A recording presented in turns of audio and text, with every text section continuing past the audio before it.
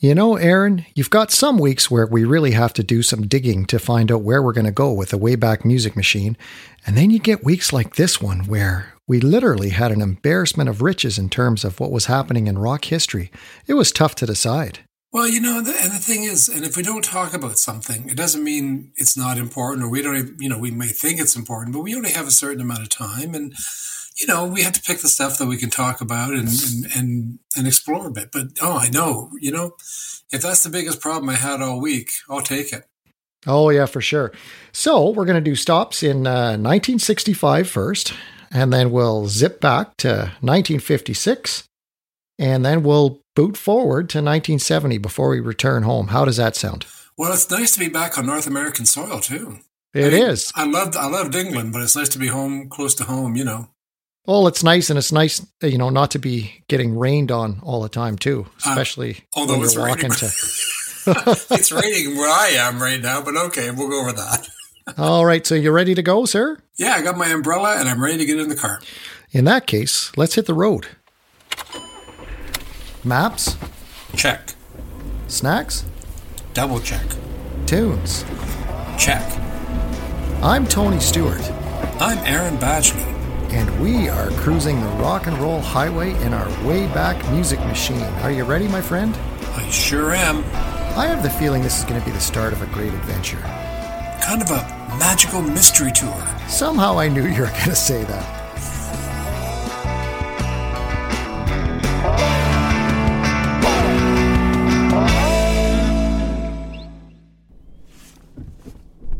So, first of all, today, Aaron, we are going to jump back to 1965 and Clearwater, Florida, of all places. So, are you ready to punch this into the time machine? I'm always ready. I was born ready. Yeah. All right, ready. Let's do it. 1965, and we'll head to Clearwater. Okay, let's jump.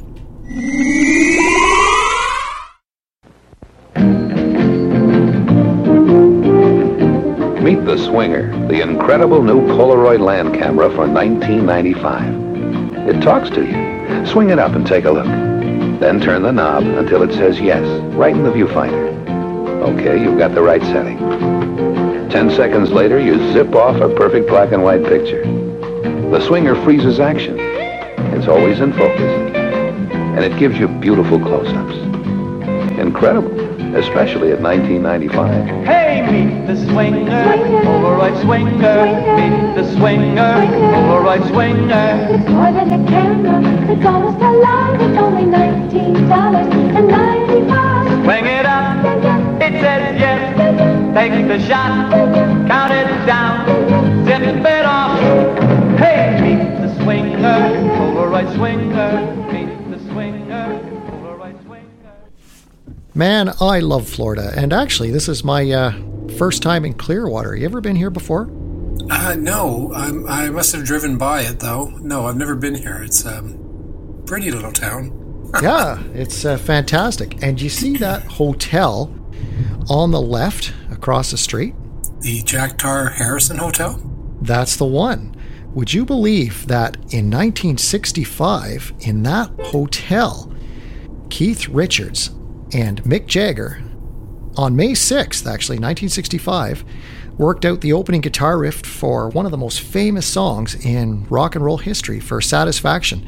Keith Richards had purchased a Gibson Fuzzbox earlier that day, and they worked out the beginning of the song. It's obviously one of the greatest rock songs ever recorded. I think Rolling Stone placed Satisfaction at second all time, didn't it? They did. Mm-hmm. Indeed, they did. And what a song. I think Satisfaction sums up rock and roll perfectly. It is the consummate rock and roll song. And Jagger wrote the lyrics there as well, apparently, by the pool. Yeah, so, but you know what's more interesting, even, is the history of this hotel. So this was the Jack Tar Harrison Hotel. It closed in the early 70s. It got bought out and reopened as the Fort Harrison Hotel. But guess who the owners were? Who was that? The Church of Scientology. I love it. Yeah. So this hotel now is a Church of Scientology training center, believe it or not. So that's So you mean John Travolta owns it? yeah, exactly. He's got a controlling stake with what's his name, with Tom Cruise, right? Tom Cruise, yeah. That's where they vacation, I guess. That's right. But when they bought the hotel, they knew that Richards and Jagger had recorded in there, like come up with a riff in there for Satisfaction and started writing this song. And supposedly, I couldn't find out exactly how, but they tried to clear all traces of their presence from the hotel, which is kind of interesting, isn't it? That'd be a hell of a smudging, because I'm sure their traces were all over that hotel. Oh, I'm sure. But Satisfaction, one of the great rock and roll songs, and man, yeah, go ahead. Where did that chart, Satisfaction? Well, it eventually made number one. I mean, and it's interesting because it was originally only available for years and years and years in mono. Now, for those of you kids at home who'd forget what mono is, that's what your little transistor radio used to be, just one speaker, and every record in the 60s up until maybe 67, 68 was released in mono only. Singles, not albums, singles. So yeah, it eventually made number one. It was a massive song. I think it was one of the top songs. I think the only song that beat it at 65 was Yesterday. Oh, wow. Because that was a huge song too, right? But, well, that's right. And it's the most covered song in history, isn't it? Yesterday. It is indeed, yeah. Like 4,000 or something, or... Well, and speaking of covers, have you ever heard the cover version of Satisfaction by Devo? Oh, I have. Yeah. They had to get permission from the Stones, from Jagger and Richards, to do what they did, and apparently Jagger loved what Devo did to that song. Yeah, it's an interesting version for sure. And actually, Devo is going to come up later on our road trip. They are indeed, and just to put it on the table, I love Devo. Yeah, very interesting. Very interesting. Great band. So I got a question for you about Devo. Yeah. Should they get into the Rock and Roll Hall of Fame first ballot, or do you think they need to wait? No, they should be in. They should be in right now because they paved the way for bands like B-52s, and I'm going to go Talking Heads. They're like the Ramones of new wave, and a lot of people cite them as an influence, and a lot of bands these days will say, "Oh yeah, I think they should be in." But now, having said that, some of the competition they're up against, there's other people that deserve to be in there. A little more than Devo and a lot less than Devo. So, exactly. But will they get in this year? Probably not. But that would be my guess too. That would be my guess too. Is they might have to wait another year or two. But I saw Devo in 1982, and the opening band was a group called Dove. So just transpose the letters. It was actually Devo wearing. Seriously, it was Devo wearing these masks. And they did Muzak versions on Hammond organ of Devo songs. Oh, that's fantastic. Well, they were really influential. I was just listening. I'm a big fan of Alan Cross's podcast, and he did a big 7-part series on the music post-punk, and spent almost an entire episode talking about Devo and their influence. And their first album was produced by the great, and I stress the word great, Brian Eno. And who would have ever thought that Eno would produce Devo? And it worked. It really. Their first album is a classic. Are we not men? We are Devo. Yeah, and to go on from producing, a band like Devo, and then producing U2 later on. Yeah, so interesting. So interesting. Who knew what Eno was going to ever do, right? Mm-hmm. Very eclectic tastes and a true innovator. I just got to tell you that did you want to hear the top 5 when the Stones came up with a riff? I do. I'd love to hear what was in the charts that week, because 65 was an interesting year musically. It was a great year. Number 5 was The Seekers, I'll Never Find Another You. Do you know that song? I do. It's a great song. Wayne Fontana and the Mindbenders, Game of Love. That's a great band name. Love it. Yes.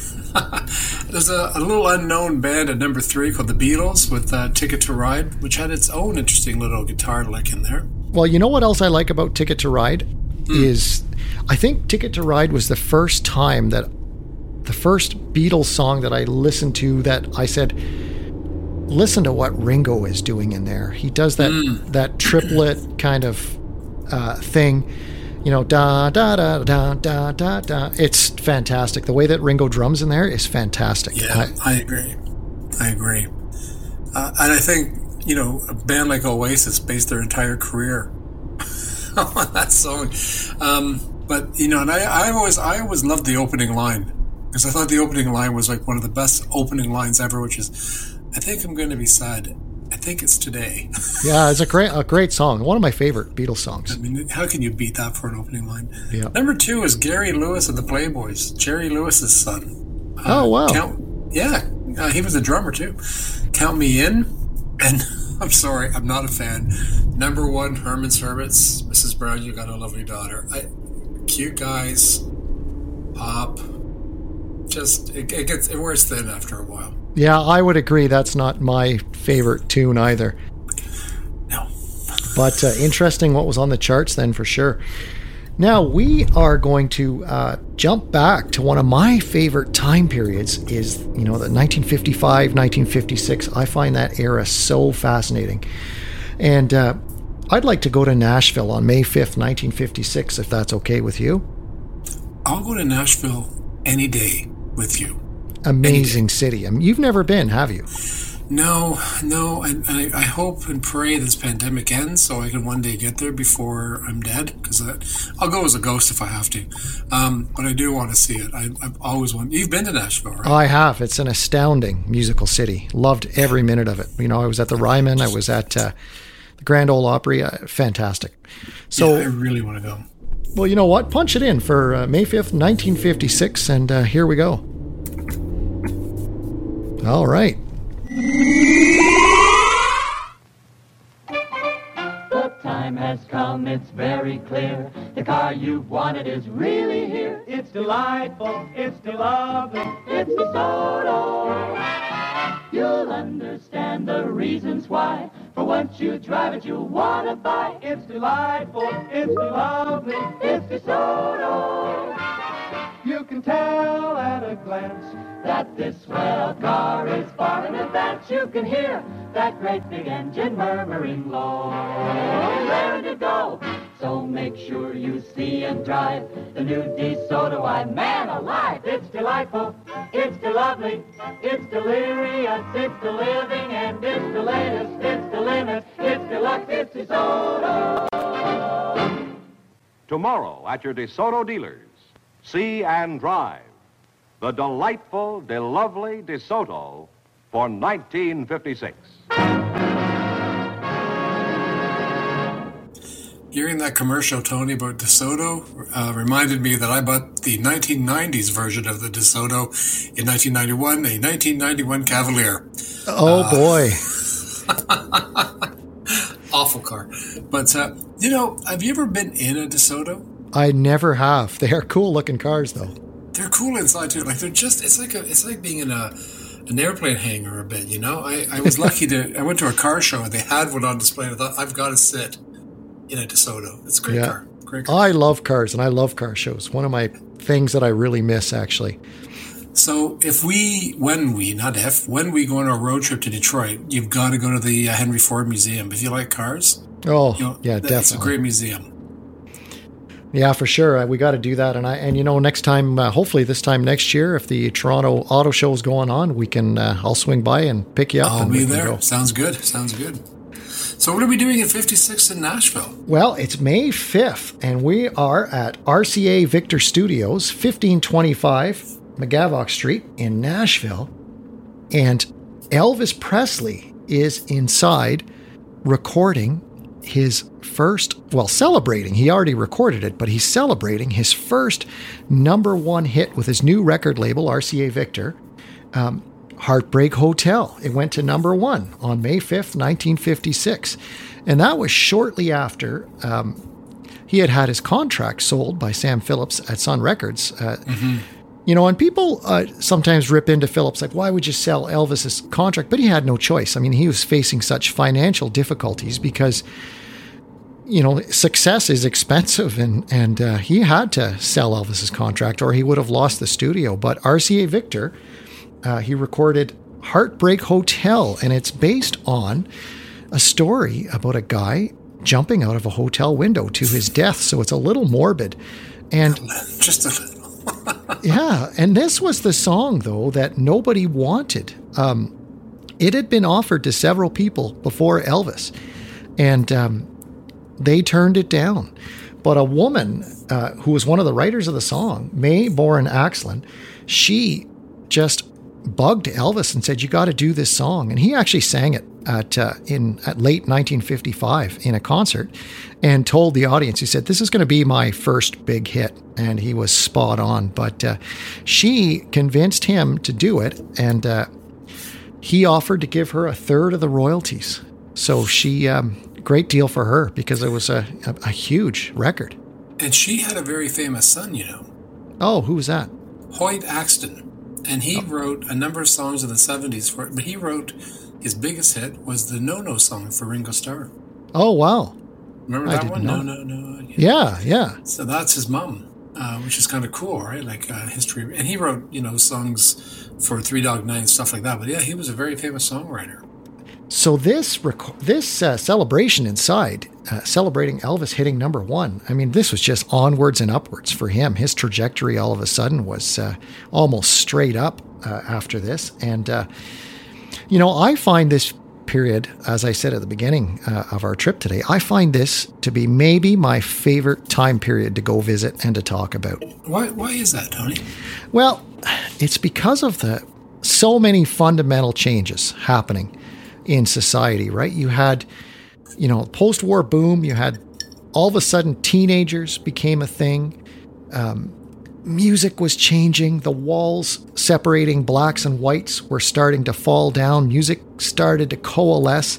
You had this fantastic music being played by African-American musicians, and people like Elvis grew up listening to that stuff. Mm-hmm. And he had nothing but respect for those singers, and everybody, when they first heard him, thought he was a black singer. I mean, he was the missing piece that rock and roll needed to really propel itself forward. I mean, he didn't invent rock and roll, but he was the final ingredient in the puzzle that launched this music into the stratosphere. Just so interesting. And then the invention of the transistor radio. So all of a sudden, teenagers could listen to their own music and not listen to what mom and dad are listening to on the huge radio in the living room. So many things happening.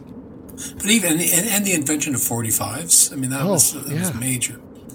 Yeah, no, it's an exciting time. I mean, and there's the funny thing is we forget the good music that came out because it doesn't get as much attention as it used to. And I find myself going back to the 50s quite often and listening to things like, I love Elvis, but I like Eddie Cochran and Gene Vincent and Buddy. I'm a huge Buddy Holly fan. Huge. Yeah, I mean, all those guys. And what a scene. What an incredible time. And Heartbreak Hotel. Now, that was at the top of the charts, but I've got a little more chart information about this song. This song, and I know you're the chart guy, but I thought whoa. My territory, man. My territory. I'm just kidding. Go ahead. Yeah, so this charted like number 1 on the country charts and number 3 on the R&B charts. And that it just shows you how fluid everything was, right? Because I've seen Elvis's, plaque in the Country Music Hall of Fame, and I've seen his exhibit in the Rock and Roll Hall of Fame, and he's in the Gospel Hall of Fame, and incredible. Everything was fluid back then. Didn't it chart on the country charts as well? Yeah, it was number 1. Number 1 on the rock charts, country charts, and the R&B charts. Yeah, R&B charts went to number 3. Yeah, talk about crossover hit, eh? Yeah, incredible. So, and the fact that there you go. The R&B charts were black charts, right? Mm-hmm. And the walls are starting to come down. So to me, that's what makes this time period so exciting. And the other thing that's kind of exciting when you talk about the walls coming down, I didn't do the top 5 for that week. What I thought I would do, because I think it's so interesting, is look at the top 5 of that year. Okay. And Heartbreak Hotel is number 1 for the year. Number 2 is Elvis Presley, Don't Be Cruel. Another great song. Number 3 is Nelson Riddle with the Lisbon Antigua. Number 4 is The Platters, My Prayer. 5 is Googie Grant with The Wayward Word. But Elvis is at number 8 with Hound Dog. 14 with I Want You, I Need You, I Love You. 15 with Love Me Tender. I mean, he was the top 50 were basically, top 20 were basically his, right? Yeah, and I think it's easy to forget, because that time period is so far back now. We're talking 65 years ago now, right? But amazing. And, I'm teaching about Elvis right now in my grade 10 music class at the school. And even the kids found him fascinating. They said, like, I didn't know anything about him. I just knew that he died in his bathroom, right? Like, that's what they know. That's what they know. And that's kind of sad. Yeah, it is. And it's funny because a local station here in Toronto played Elvis for the first time in their history. At lunch hour today, I was having a lunch break and I heard Elvis doing My Way. Oh. Okay, it's not Heartbreak Hotel, it's not, it's classic rock stuff, but my goodness, his voice was great, Well, his voice was unbelievable. So I have to ask you, what do you think? What's your favorite Elvis vocal performance? Do you have one? I know mine. It's a clear-cut one. Okay, what's yours? Mine is from the Aloha in Hawaii concert. Mm-hmm. Right? That concert streamed to 1.5 billion people around the world. That was the first satellite streamed concert, wasn't it? Concert, yeah. Yeah. Is when he did the American Trilogy. Yeah, that's classic. Classic. That is in my opinion, one of the great vocal performances of all time, period. Mm-hmm. And just the control over his voice. And, I love the fact, like when he's singing, when he starts into the Dixie and you can see his backup singers, and his backup singers are mixed, some black backup singers, some white backup singers, and they're all looking at him with such admiration, Mm-hmm. And his control and his range, and he was struggling with health issues in 1973 at that concert, and substance abuse issues. Yeah. But just he took that to a whole other level. Transcendent, that performance. It's one of my goosebump moments in music history is watching Elvis do that. Yeah, it's pretty remarkable. It's iconic, right? Yeah. And it's not even rock and roll. It's a gospel, right? But it's just wow. And if you listen to British radio or Irish radio, you hear that song at least once a week. That version. Oh, yeah. I mean, because when I'm working during the day, I listen to a lot of radio out of the UK and Ireland, and I hear it all. Like, they'll play that before they'll play Don't Be Cruel, which is fine because I'm sick of Don't Be Cruel. But, his 70s stuff is horribly overlooked because when you ask me, my favorite vocal, that's the American Trilogy for sure, but a very close second, and you're going to laugh when I say this, but I love his vocals on Burning Love. Oh, me too. 71. That song, man, you put that on and just listen to his vocals on that. It's phenomenal. Well, and Suspicious Minds in 69, I was just right? going to say Suspicious Minds. I was just going to say that, yeah. What a voice. And, I was showing the kids at school a bunch of footage, a bunch of the outtakes from his comeback special, right? Because they got 4 hours of footage on that little stage and they condensed it down to, 1 hour. And there's all kinds of spots where he forgets the lyrics and everything, right? But you can tell he is so happy to be back performing. Yeah, and he almost didn't do that show. Yeah, he was very nervous. He was terrified. He thought he couldn't do it. He thought he was going to make a fool of himself, and he thought no one would care.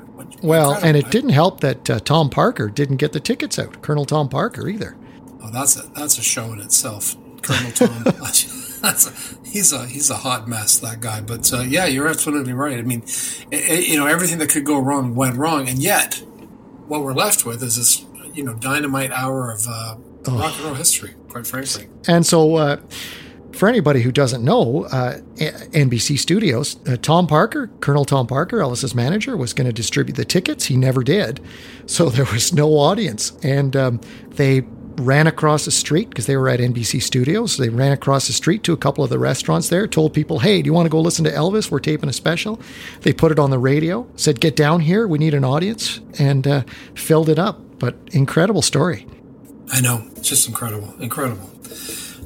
Just so you know, that studio where he recorded all those great songs in Nashville, RCA Studios, it was bought by a guy named Dave Cobb, who's a producer, and he produces a lot of country artists. country artists that I like Sturgill Simpson and Shooter Jennings, Waylon Jennings' son, Jason Isbell. Anyways, he bought the whole studio, all the equipment. So he records in there, and he still records on the old tape and the.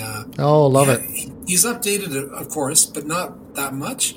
So if you listen to some new recordings, they're done on those classic. I mean, the echo chain. It's great. Anyways, I had to share that with you too. Yeah, I have to get there. That's on my list, and I have to get to Sun Studios. Muscle Shoals. I got to get to all those famous recording studios. Well, hopefully we can get in the Wayback Machine and go for real. Well, that's right. That's right. So we have one more stop today. We are going to jump ahead. I have a favor to ask you. Yeah. We're in Nashville, and I know that they're famous for a lot of foods, but one of the foods they're most famous for is mac and cheese. Can we stop for one before we head off to the next destination? Yes, let's do it. Let's stop for some mac and cheese.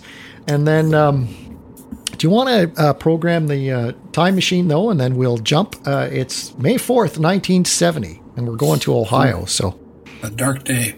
Yes. There we go. All right, so let's enjoy our mac and cheese, and then we will jump. Here we go.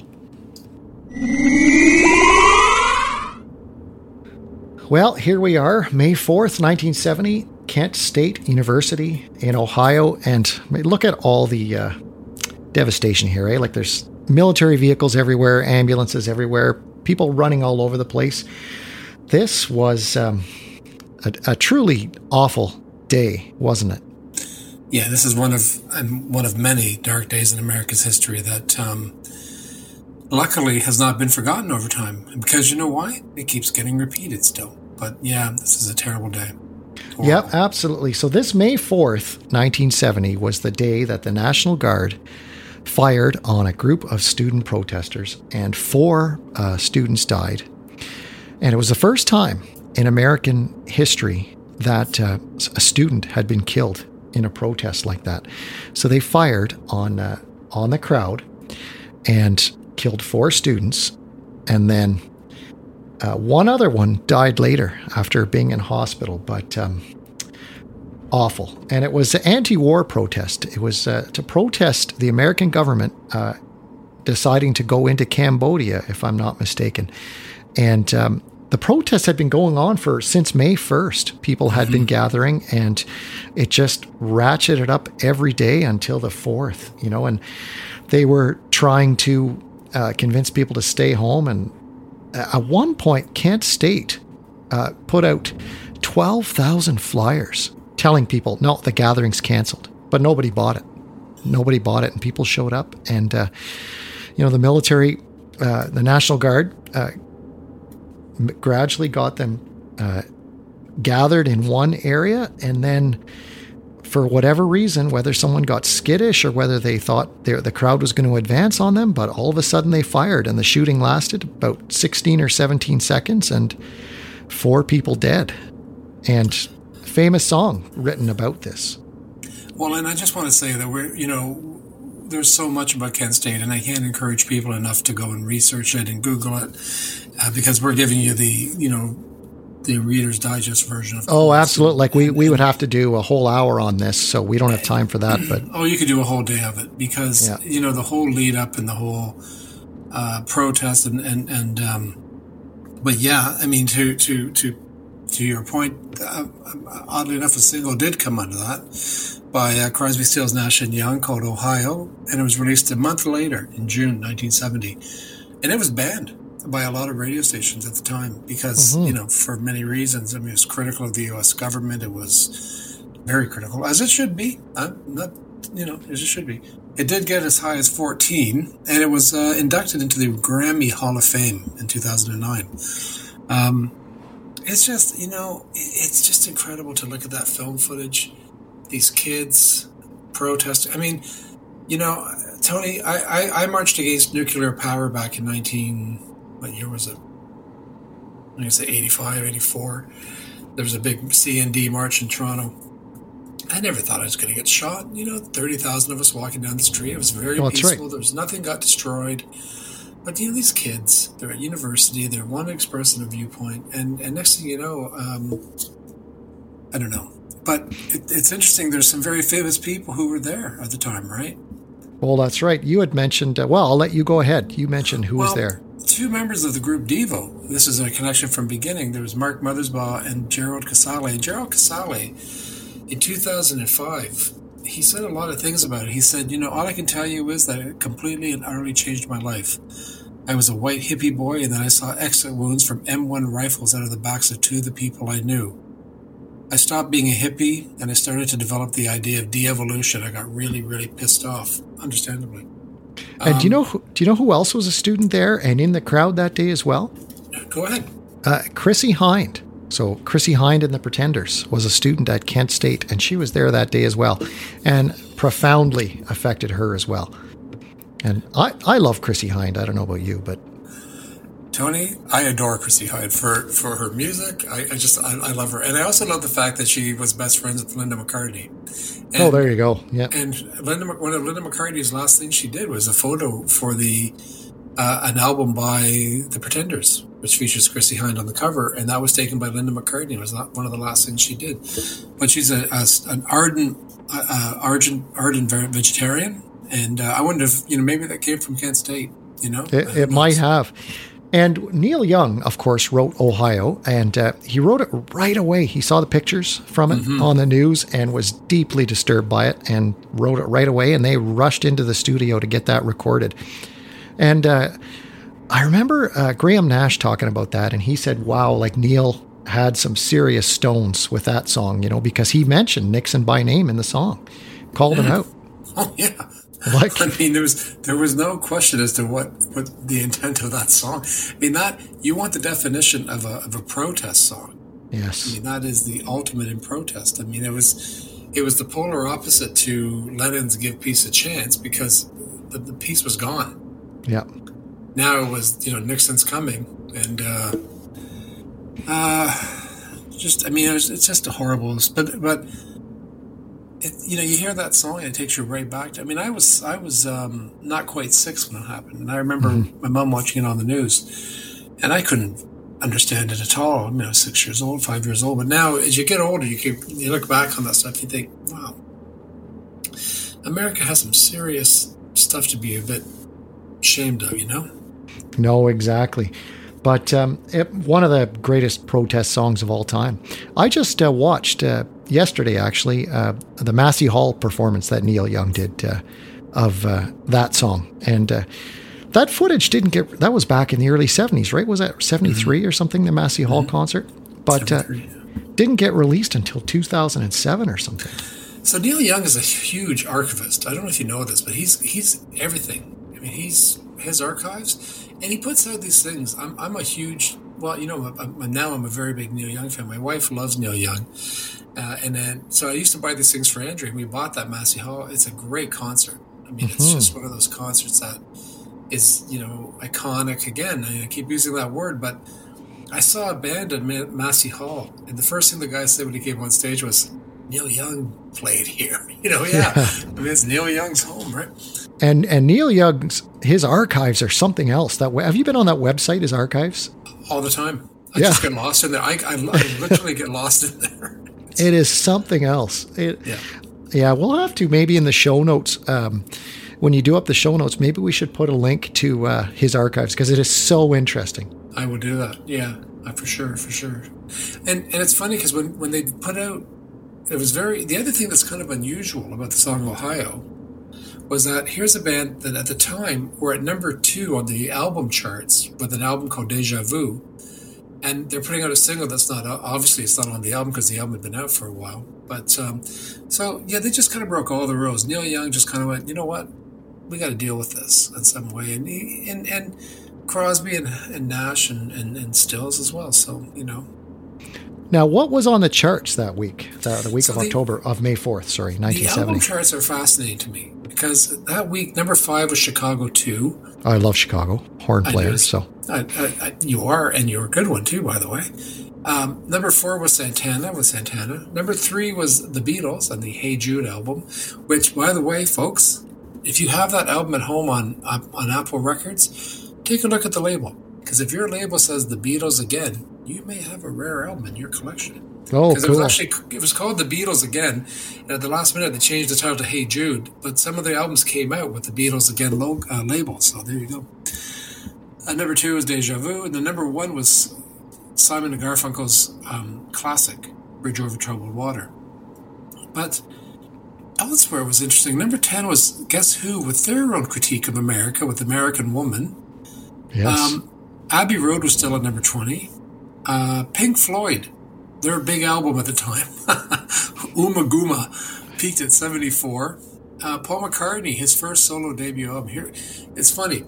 McCartney came out in that year, 1970, and debuted at number 14, would go on to be number 1.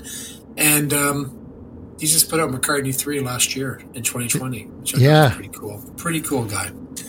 And one last note is that Badfinger, a band on Apple Records, had an album in the charts too. So it was it was an interesting year for albums, because there was, people were buying albums, and there were reel-to-reels, cassettes, 8-tracks.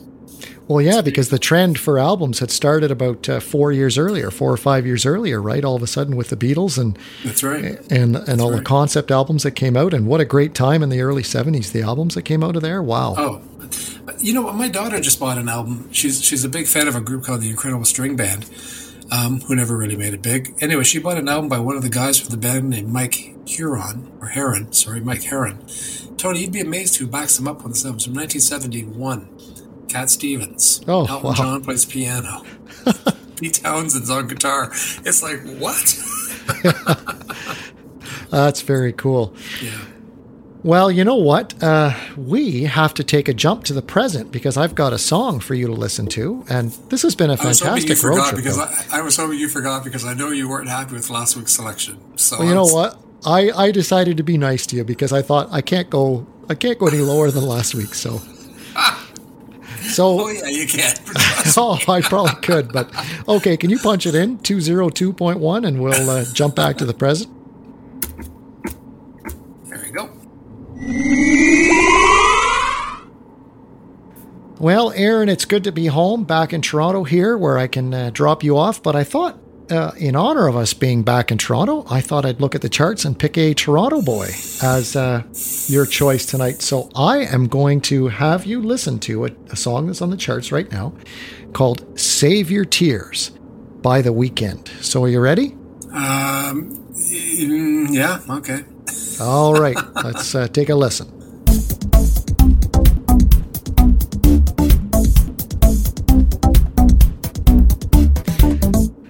So that is what the kids are listening to today. That was Save Your Tears by The Weeknd. So your thoughts, sir?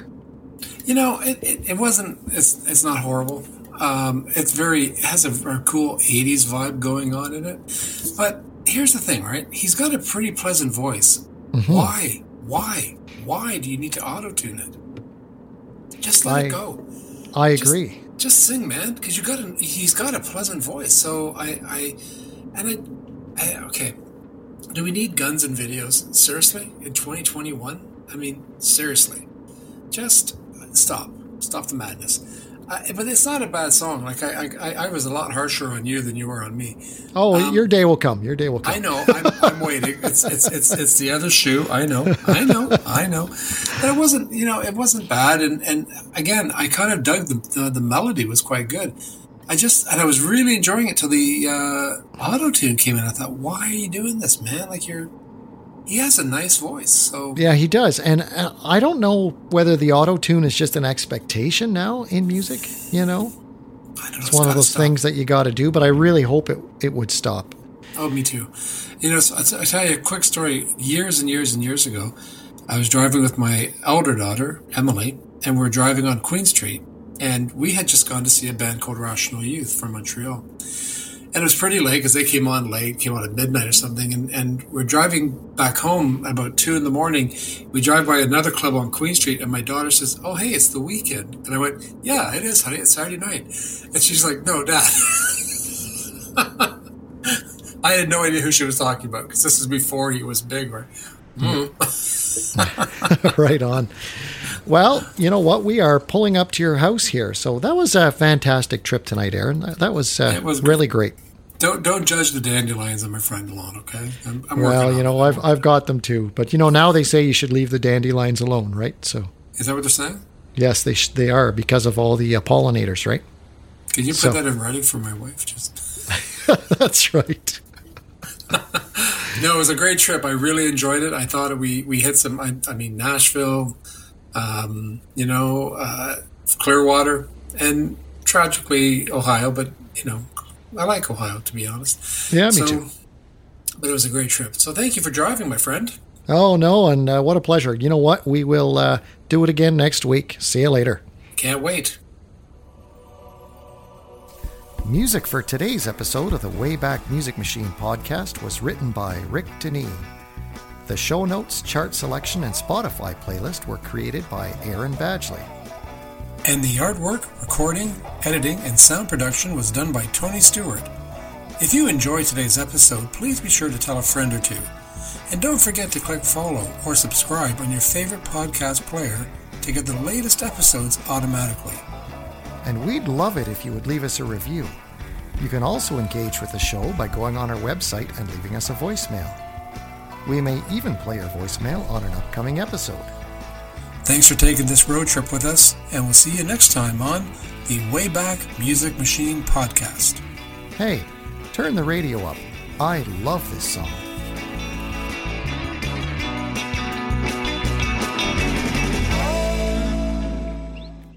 The Wayback Music Machine podcast is a Stewie Tunes production.